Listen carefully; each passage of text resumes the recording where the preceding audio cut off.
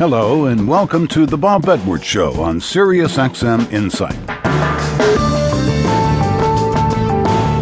Two award-winning cartoonists are my guests today. I'll talk with two-time Pulitzer Prize winner Mike Luckovich, the editorial cartoonist for the Atlanta Journal-Constitution, whose work is syndicated to hundreds of newspapers nationwide. I think my interest developed all through school. So even early on in elementary school, I was always drawing. It was always cartoons.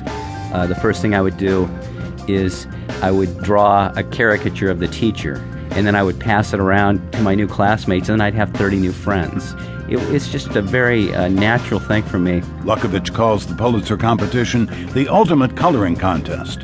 But first, I'll visit another Pulitzer-winning artist who was never very interested in coloring inside the lines. Jules Feiffer just turned 86 years old. He's a cartoonist, playwright, screenwriter, and children's author who welcomes chaos. I think chaos is not necessarily admirable if one lives it only that way. But if you throw all sorts of things up in the air that you don't understand and let them fall in different directions and then start fiddling around and trying to put them together, you come up with something you haven't before. And because you're not trying to get control of it. And I think control of art is unfortunate until the very last step.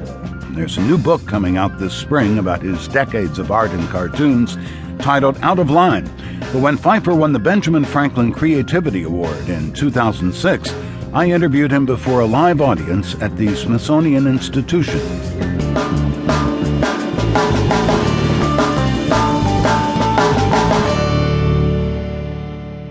Jules Feiffer has been commenting on life and society for over half a century. As a playwright, from Little Murders in 1969 to A Bad Friend, as a screenwriter of Carnal Knowledge and Popeye, among others, as the author of over a dozen children's books, and most famously as an editorial cartoonist for The Village Voice, on whose pages his trademark dancers lithely expressed their modern-day anxieties. He spent 40 years at The Voice and won the Pulitzer in 1986. Jules Feiffer became a Benjamin Franklin Creativity Laureate at the Smithsonian Institution. I joined him on stage there before an auditorium full of his fans and asked him what keeps him going. I think the stuff you're interested in, you continue to be interested in, and just try to find out more and more about the essence of it. And in a curious way, the early years of success are the easiest.